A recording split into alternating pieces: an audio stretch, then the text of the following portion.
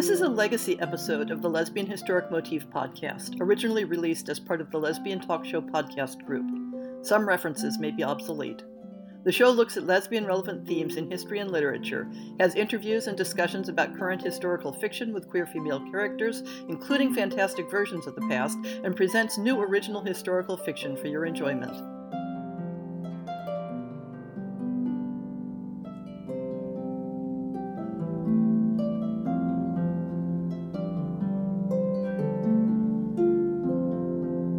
Last week, I had Janet Todd on the show to talk about her recent novel, Don't You Know There's a War On?, set in the mid-20th century.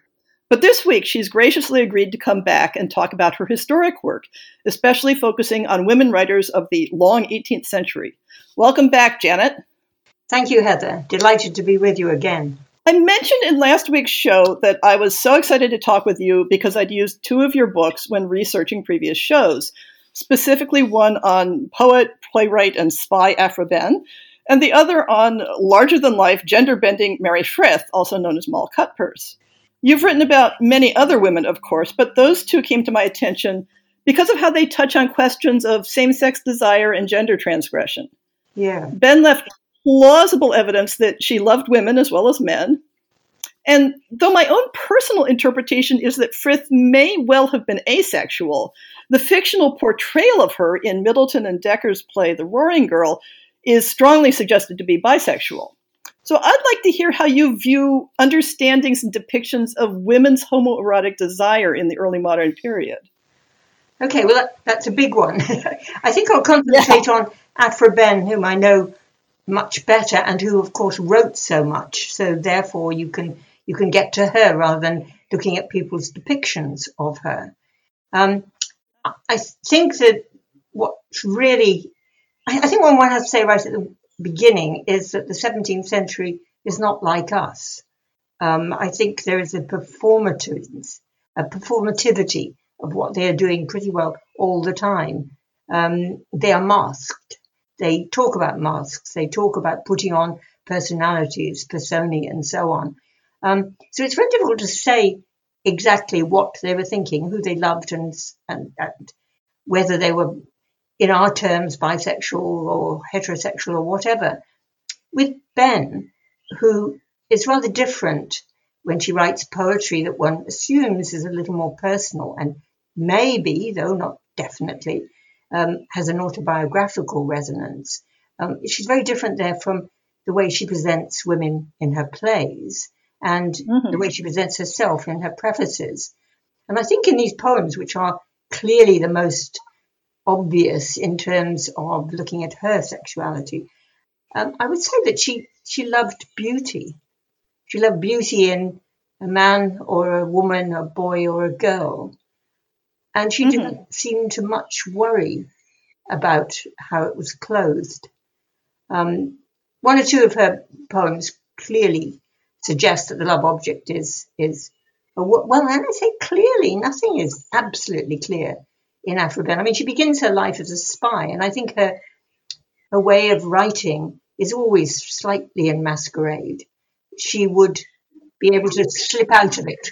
She can slip away from anything that she doesn't quite want to say. I get the feeling that to a large extent, she invented her own life as she presented it to people. Yes, I think I wrote her life, and I have to say, I had to use an awful lot of imagination to do so because she hides it. And she clearly means to hide it. Every now and then you get a real glimpse. You see a debt that she hadn't paid, or you see her begging to the king for money, or, there are little moments of absolute reality. But most of the time, she's presenting herself either in that pastoral world in which everything is possible and society does not rule and desire can go and be polyvalent or love what it wishes. She's presenting herself in that world, but whether she ever thought that that's how she, a woman in the actual society of the time, which is totally patriarchal, could exist, one can't really know. I mean, I think she is so amazing because, of course, if you go a couple of generations on, the openness with which she talks about desire and sexuality whether it's her desires for women or for men, is absolutely impossible.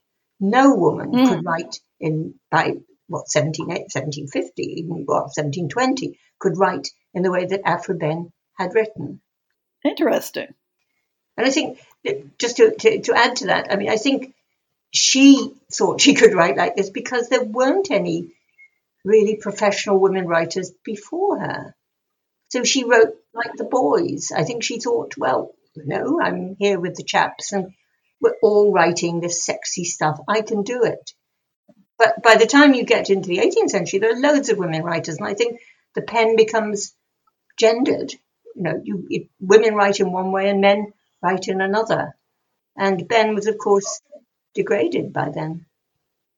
And I think that's something that we've seen across time very often, that when a woman is the only person entering a public field, that she has a bit more freedom to figure out what she's doing on her own. And once you establish this is how women do this thing, now you become constrained.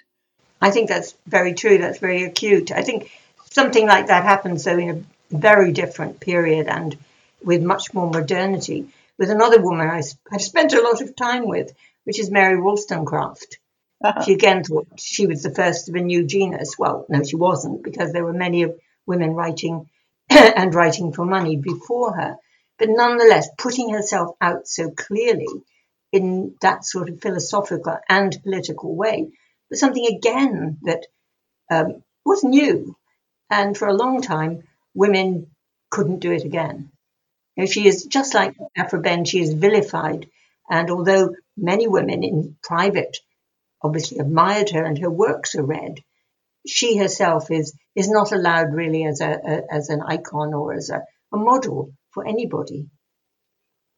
I want to reach back to something you were saying about how your perception is that Aphra Behn loved beauty regardless of the physical form it came in.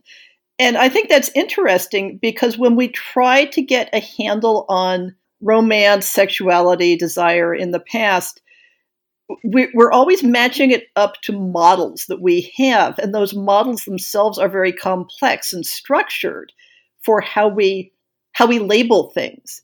And getting people to imagine a society in which the gender of your object of desire was almost irrelevant, that's hard for people to do. I think it is, though. There are periods when the hermaphrodite is the standard of beauty. And to some extent, I think this is what Behn seems to think. At least she writes about the beautiful youth rather often. And she has a very interesting, although she presents herself, after all, as a very strong woman up there with the boys, writing plays and being more successful, actually, than any other male playwright. At the same time, when she writes her poetry, she writes about an extraordinary passivity in herself, a sort of languishing, which she keeps on talking about. And I think she likes people who languish. There's a sort of sensuality about it, the sort of lying down, the swooning, the heat of desire. It's very rarely excitingly noisy and violent. And when it is, then it's shocking. She's got a very good poem that forms part of Abdulazza, Love in Fantastic Triumph sat. But even there, he's actually sitting down. But that's violent and sadistic. And love is often like that, romantic love. But sex is not. Sex is fun, and it seems to me a lot of lying around. And you also mentioned that a lot of her writing exists in sort of this pastoral Arcadia, set apart from the ordinary world.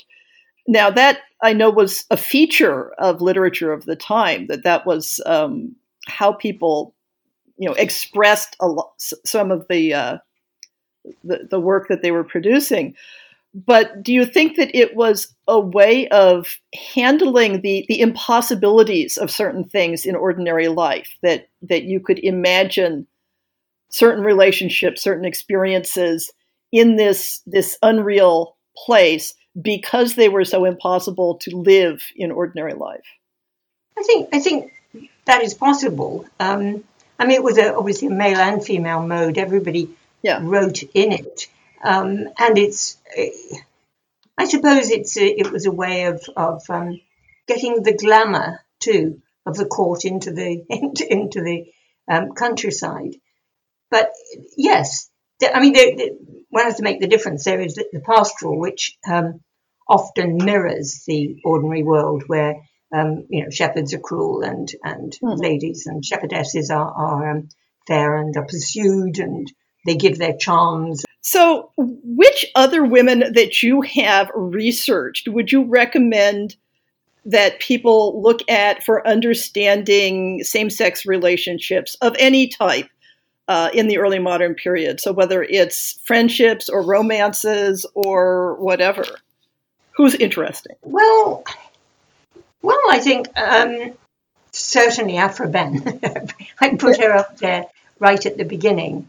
So the early modern period really stops at about 1800, 1700 rather, I'm assuming. Well, okay, so let's take it or the whole period. Century, yeah. Well, the whole period, I would also put Mary Wollstonecraft, because she so clearly loved another woman. Now, whether it's sexual, I don't think you can talk about, what they actually did in bed, because apart from one or two amazing people who left their diaries, as we know, they don't say, and they certainly don't put it into letters and novels. So one can just say there was a very close, passionate sometimes, and certainly intimate relationship between women. And that's there with Mary Wollstonecraft. Her first love is clearly Fanny Blood. And I think that goes on quite a long time. What's quite painful about her is that she clearly, while she goes on caring about Fanny up to the very end and keeps mementos of her, she wrote a novel that almost repudiates her or suggests that she was inadequate in some way. And I've always found this perhaps the most painful aspect of a woman, Mary Wollstonecraft, whom I admire hugely. So I would say that's somebody to read, and particularly Mary a Fiction, which is where she describes her relationship with Fanny Blood.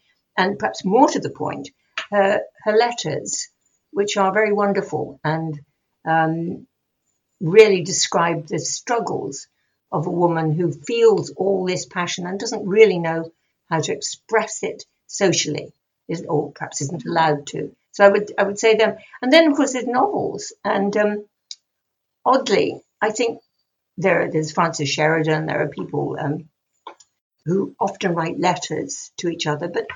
And there's all the Blue Stockings, their letters.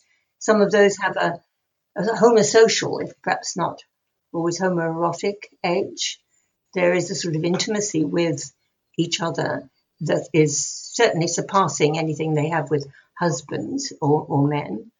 And then the book that I always thought brought it home to me most is of course by a man, and that is Samuel Richardson's Clarissa, where the love of Clarissa and Anna Howe is extremely strong, and is set against the violent and predatory love or lust, one might say, and desire for power of men. And obviously, Clarissa comes to a very unhappy end, but Anna goes on living, and she does marry. She marries a man in the way that people did and do. But her love was always, I think, for Clarissa, and it's I think it's a very, very powerful depiction of that sort of love. Yeah, I think I may agree with you in that when we're looking at these passionate friendships of the past, and the question of, well, did they or didn't they in bed, to me, that's almost irrelevant, because, I mean, for goodness sakes, not everybody today has a sexual relationship with the people they're in love with.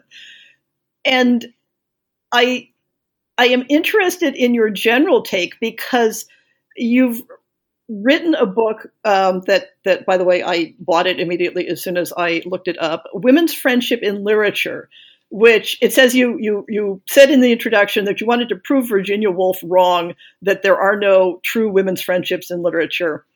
And I've recently, on my blog, been going through a whole series of studies of women's same-sex friendships in the 17th through 19th centuries, and a lot of different takes on how friendship worked in the dynamic of people's lives and how it interacted with romance and eroticism.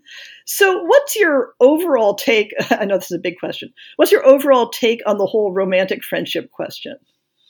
Well, I don't know about take. Can I just mention, thank you for mentioning that book. It's funny, I wrote that in the 1970s, and I think it was sort of, this is rather pushing it rather grandly. It was a bit before its time. People weren't really talking about that at that point. And I remember the reviews very well because I had a really stinking review from Anita Bruckner, who was in the TLS. And I love Anita Bruckner's books. It was really so painful. And she said, and I remember these things because you do remember bad reviews in a way. They sear the mind wonderfully. She said that she didn't really criticize the book, but she said that it should not have been written because anything that pulled women away from the heterosexual romance was dangerous. And I presume she meant dangerous to their happiness. And I thought this was a very curious thing. But then when I got back to England some years later from America, I realized that actually things hadn't, I mean, obviously in certain circles, everything was always possible, but that the big majority of society had not moved very far. And there was still almost a disbelief that romantic, passionate, very, very fulfilling friendships could really occur. And I'm not sure why this is because, I mean, England with its tradition of boarding schools would know a good deal about it. I mean, I went to a boarding school, and so really all those teen years when sexuality is coming in, we were incredibly ignorant, so we didn't know much about anything. But there's no doubt that all those feelings, whatever might be one's ultimate bent, were directed to other girls. And this would, I mean, and the same obviously happens with in boys' boarding schools with boys. And then I thought a bit more about it, and I thought perhaps rather like the Restoration, people would often say, well, that's fine, it's just a phase, and it's a way of keeping girls out of trouble. Yeah. Because after all, they're not going to get pregnant like that. It's safe. I think so. And at the same time, like the generation before, of course, it was full of, or grandparents, full of women who were sort of unnecessary. You know, that after the First World War, there were just so many more women than men. And many women lived together for convenience. And in that time, it didn't seem a problem. And I also remember hearing somebody, they got a single bed, but, it was just to be cozy. It wasn't said. So much was kept under wraps. That's been something of a long historic tradition that when it is convenient for society to let women fulfill each other because they're surplus, that there has been less disapproval of it.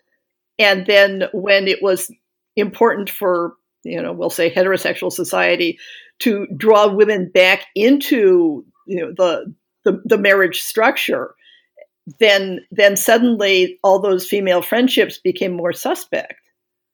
It's a cyclic thing, isn't it? I think it is to an extent. Yes, it's curious because, I mean, it doesn't happen. It doesn't happen after the Second World War in the same sort of way. So it may not happen every time. It's somewhat cyclical, I think. It's also place, and I mean, I hate to keep coming back to this, but England is so class-ridden that it's also class. Yes. When you think of all the between the war amazing women, it's not only Radcliffe Hall, but Romaine Brooks and Natalie Barney, Juno Barnes, and Gertrude Stein, all these extraordinary women. They're all sort of upper middle class. They're sometimes wealthy, and they're jolly well in Paris. They're not in Birmingham. They form this society in which anything is possible because it's out of society in a way. Mm-hmm. And I think that, again, has been a theme across multiple eras, that if you had the social privilege to not care what other people thought of you, to remove yourself from the world, then your experience of same-sex relationships could be very different from those of working class women. Yes. And I think the education, perhaps, to hear about it. I mean, I think one should. I mean, now it's very easy to underestimate the ignorance of the past, or ignorance from our point of view. I mean, we always assume that we have complete purchase on everything and that we are utterly the best. But certainly in, again, lower class or uneducated people, I think that they simply didn't know of other ways of being. They may feel, they may have all those sense of passions and incoherent feelings, but they didn't give them a name.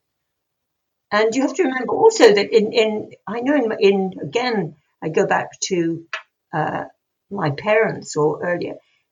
I've heard of people who were put in insane asylums because of lesbian tendencies, and that is very, very strong. Yeah. And very scary, But you see, that would never have happened in the upper echelons. You'd be perhaps packed off somewhere if you were considered to be so beyond the pale, or you could take your money and your status and go somewhere where it was possible to be different.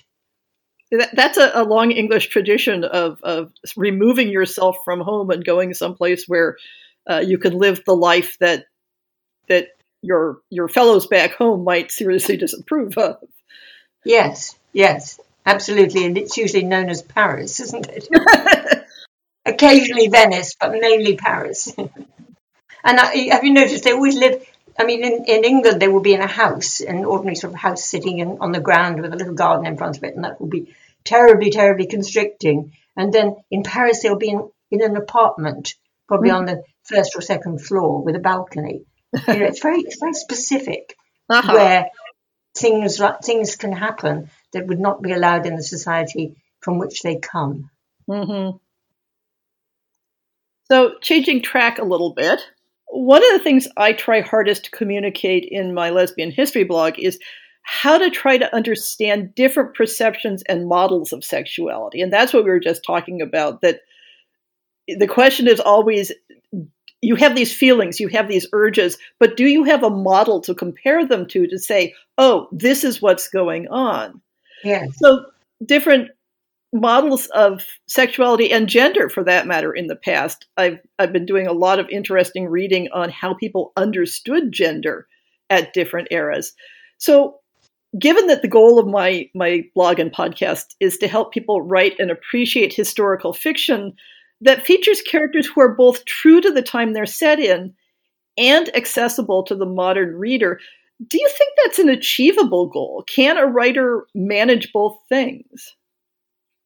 I don't know. A little while ago, I would have said, oh, yes, of course, a writer can do everything. But I have a feeling that if you really want to be true to the past, insofar as you can be true to it, it's always imaginative in some way, that you probably have to forego some of what you regard as ideological gains of the present.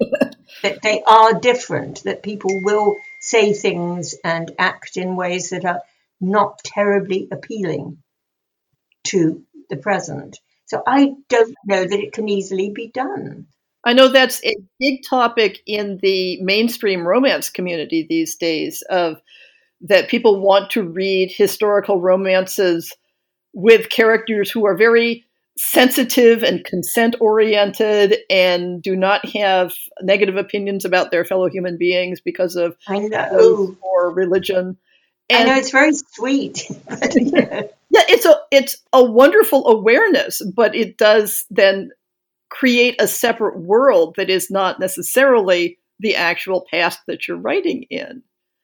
I know. I think that's absolutely, you're spot on with that. I mean, I'm now rather old, as you know, probably know, and having lived through so much, I can just see how things so completely change. Ways of action, way of looking, way of using your eyes, everything, as well as language changes so utterly, and in England particularly accent.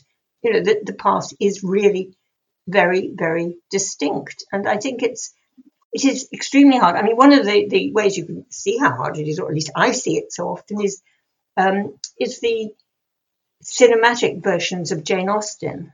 Oh yeah. I'm very much, I'm very much an admirer of Jane Austen, and I edited her works and so on. But I mean, I do go to the films, but Uh-huh. there they are. You know, the film celebrities of the time are always cast in the main character, and they roll their eyes and move themselves and are pert and forward in exactly the way that we want. I have some friends who have a blog and podcast about historical films and TV specifically. They're called Frock Flicks. Their show, Yes, they are. and they really discuss a lot how you can tell the era a movie was made in by looking at the hairstyle of the leading lady. Oh, absolutely, completely and utterly, and the makeup. And even when a show is trying very hard for historic accuracy, and of course they're focusing on costume, not necessarily on gesture or speech, that it always seeps through. It is always interpreting Always. the time it is created in. Absolutely, absolutely, and completely. I mean, and even a few years on, you can see it, and it's mainly the type of beauty required of the woman. Mm-hmm. I mean, the man dates too, but well, obviously, in the way that female dress has changed and changed and changed, where male dress has stayed very solidly itself, really, since the Regency period.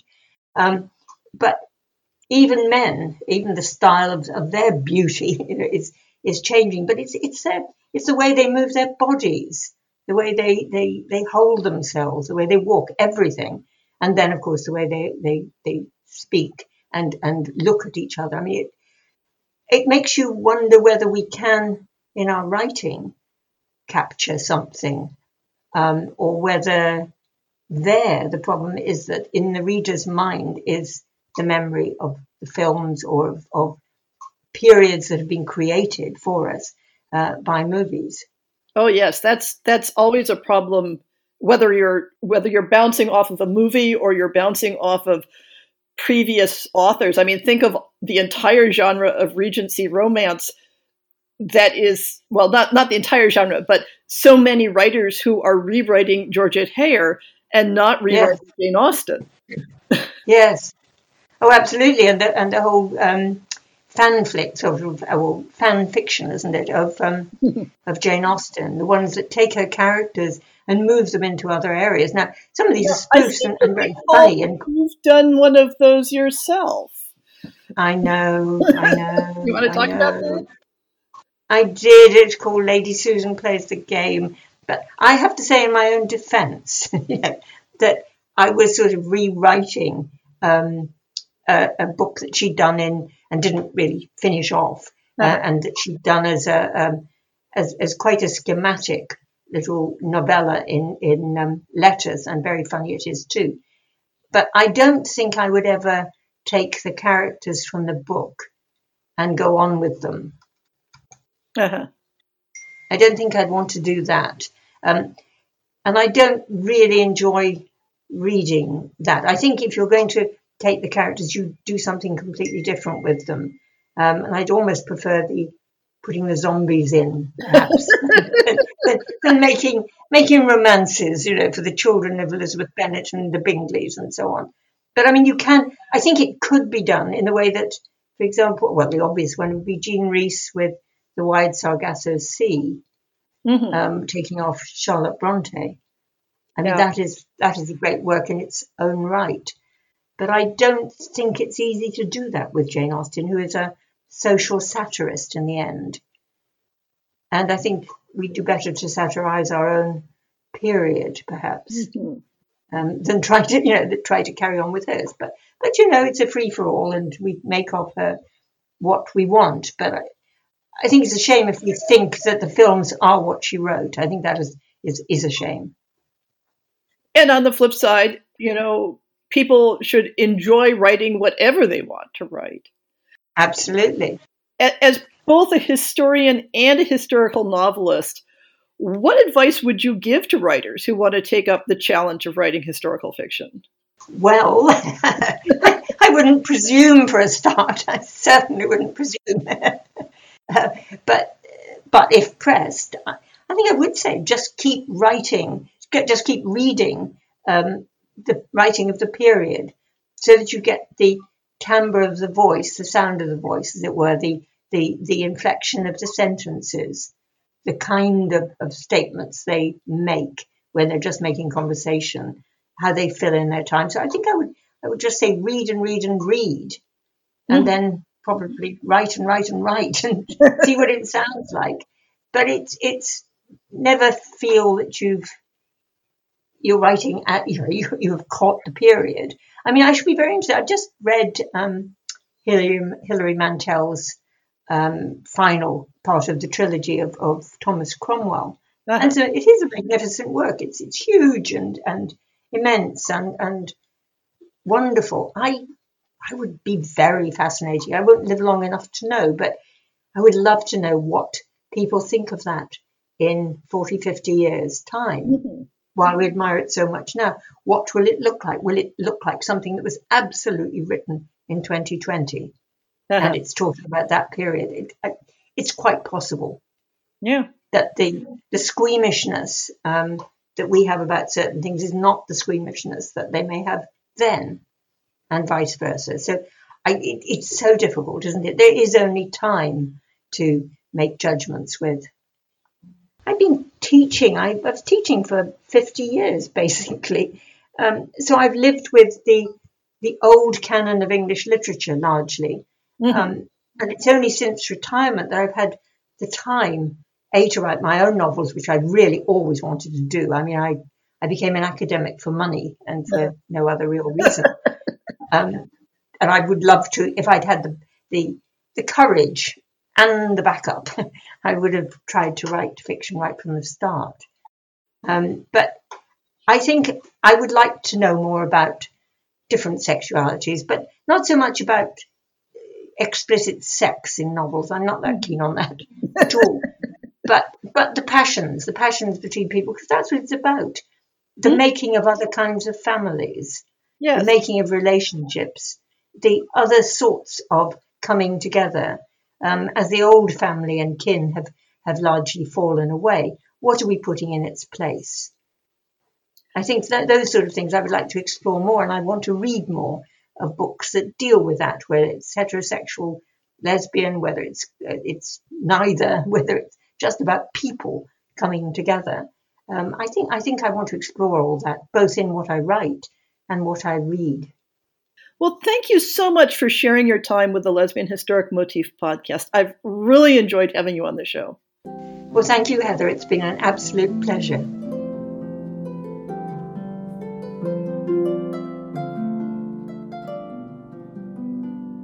I hope you've enjoyed this episode of the Lesbian Historic Motif podcast. See the show notes for links to people and topics. Most shows will have a transcript linked as well. If you have a book announcement, a topic suggestion, or might like to appear on the show, please drop me an email. If you enjoyed this podcast, please rate it and subscribe on your favorite podcast app, and consider supporting our Patreon.